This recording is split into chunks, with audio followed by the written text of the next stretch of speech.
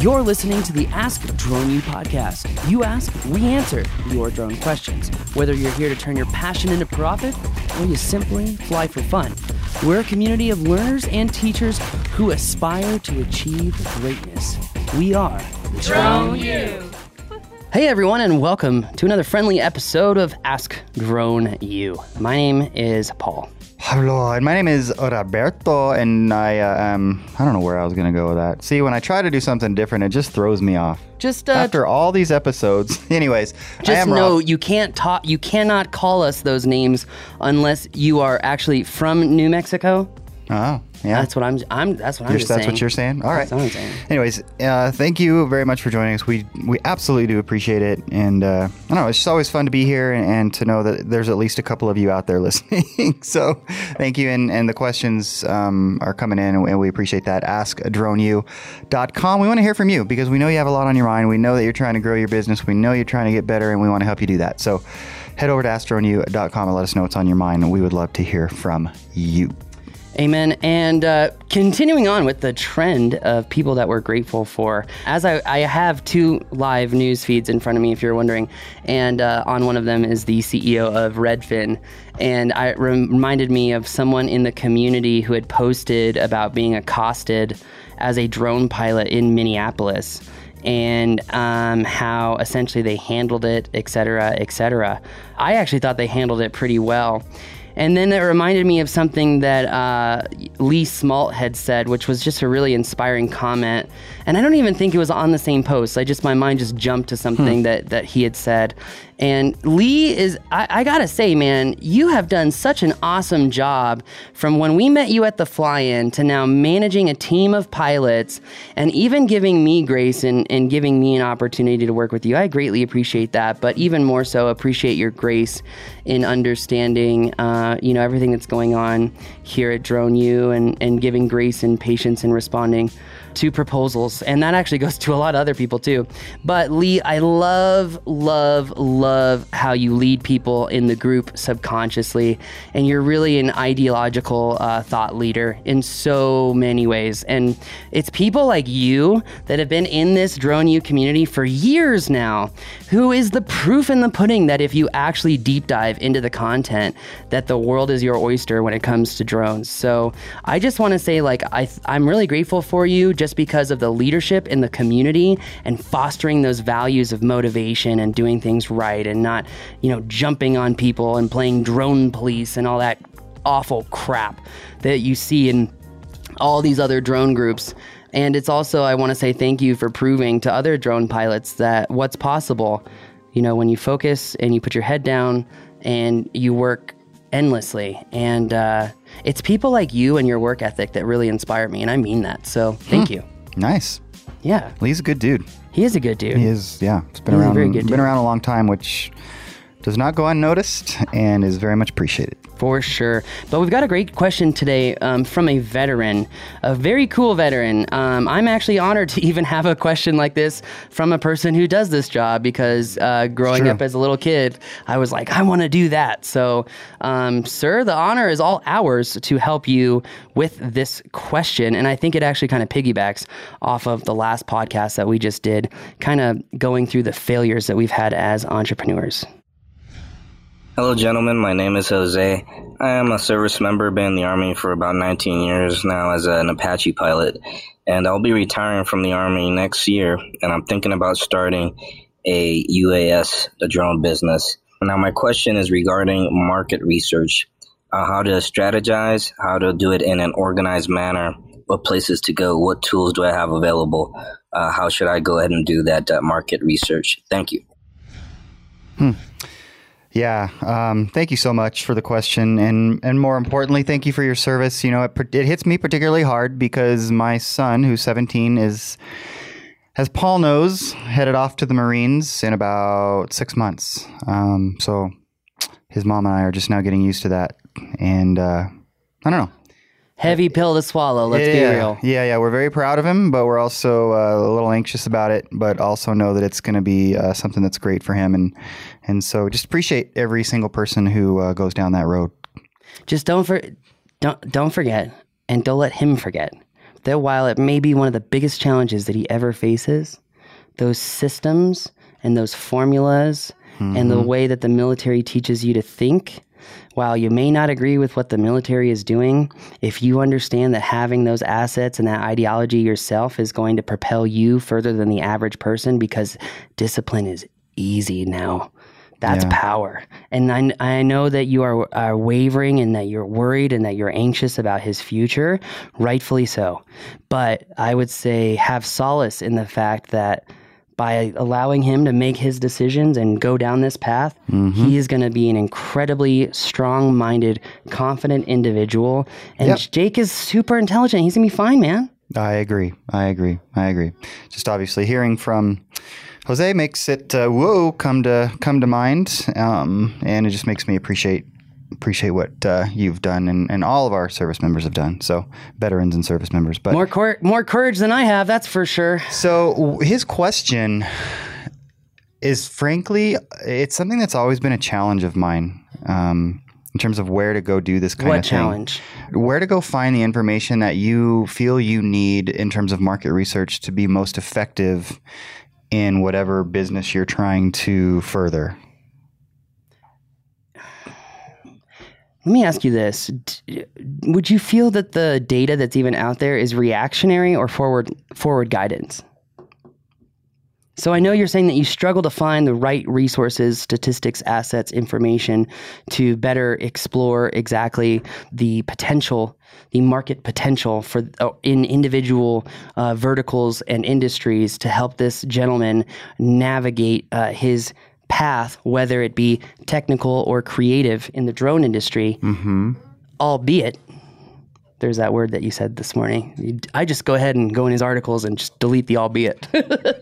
Not everyone. Yeah, I know that. Not but everyone. I know that. I just wanted to exacerbate it to make it funny. Anyway. It made me laugh. My point is that sometimes this guidance is, in my opinion, very reactionary to what the market is doing.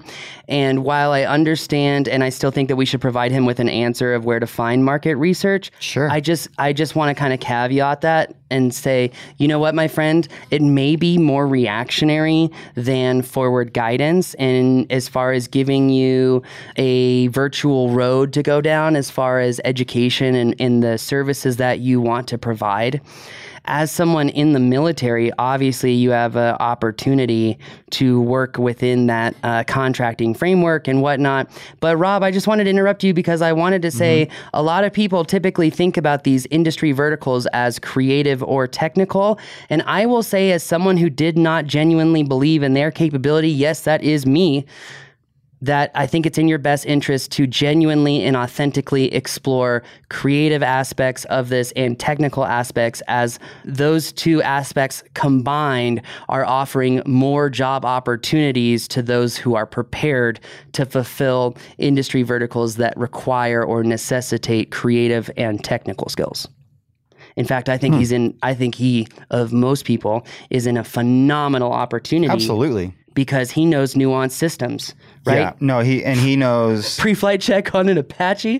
He knows highly intense situations and working through them, and you know, you have to have some emotional intelligence to be able to have done what you've done for all these years, and so absolutely, I think he's going to be able to figure all that out.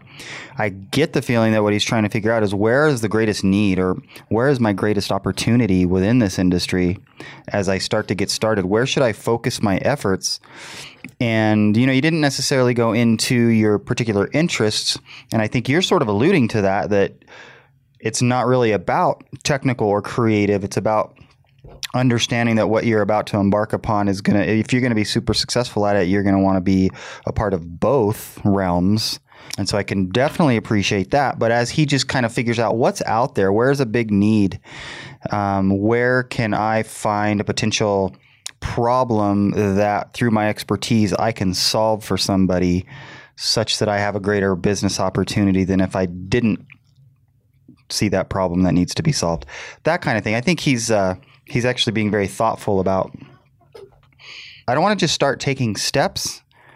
I want to be thoughtful and make sure I utilize the resources that I'm about to deploy very, very effectively and efficiently before just jumping in. Are you trying to argue too that maybe that he should do something that he kind of enjoys? I always think that's the case. Well, I mean, I would say that personally, I have learned, I hated school. I hated high school, middle school, Catholic school. Sorry, Bishop Ireton. Ugh. I hate it. It's not personal. No, it's not. But as I've gotten older, I'm actually grateful for Bishop Ireton because they offered classes that I realized I couldn't have taken anywhere else.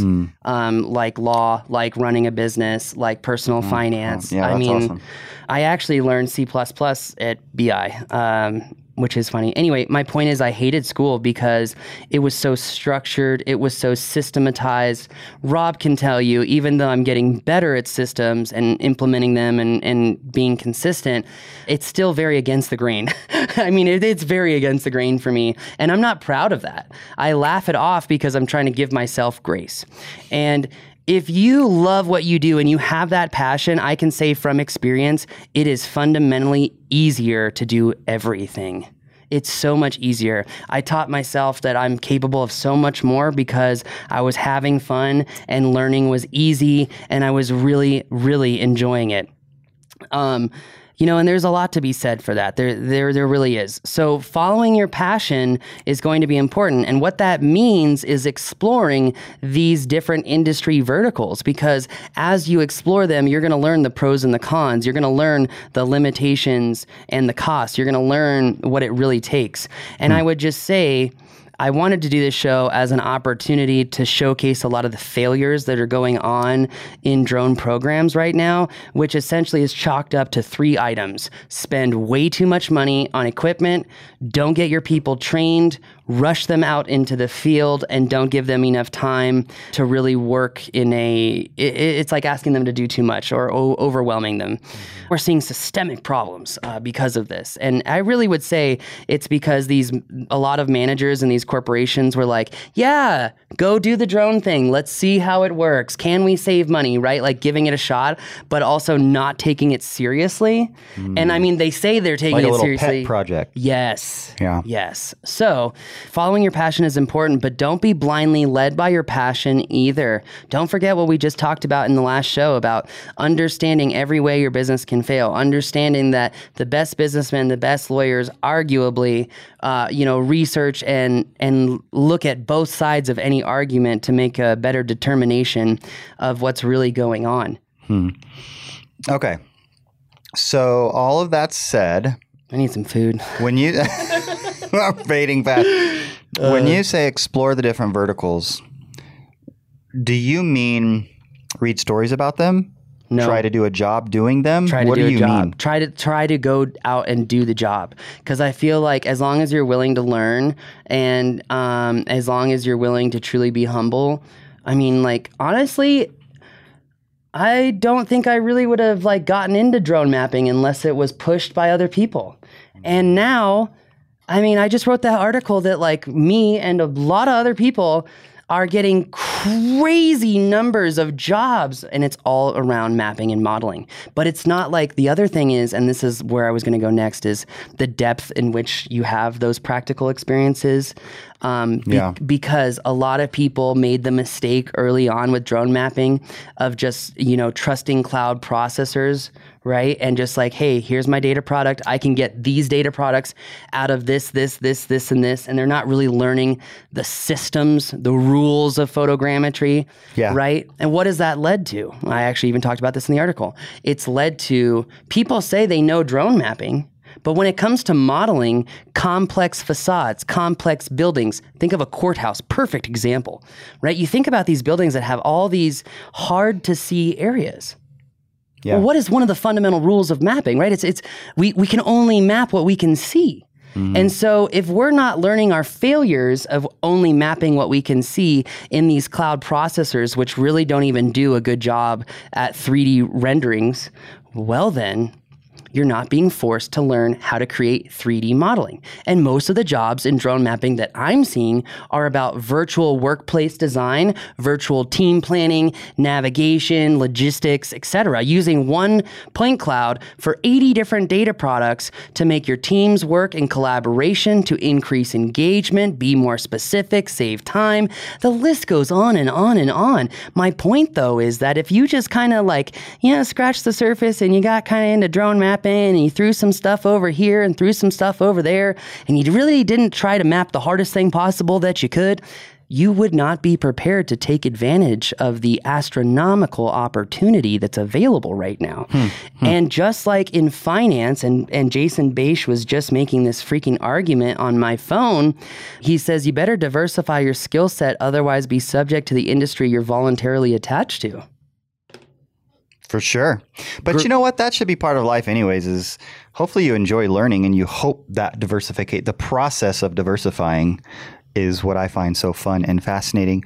But I agree. I just feel like that's squashed in schools. We have so many teachers who suck so badly at their job. It's not even funny. But the important part is those crappy teachers are the ones that inspire the really good teachers. And it's the really good teachers that are making an impact. And I say that, and once again, I'll go back to Mr. Vasic from Pawalu in Nevada. That guy had a lifelong effect on me. He was a teacher who went out of his way to make sure that I did not go down a bad path.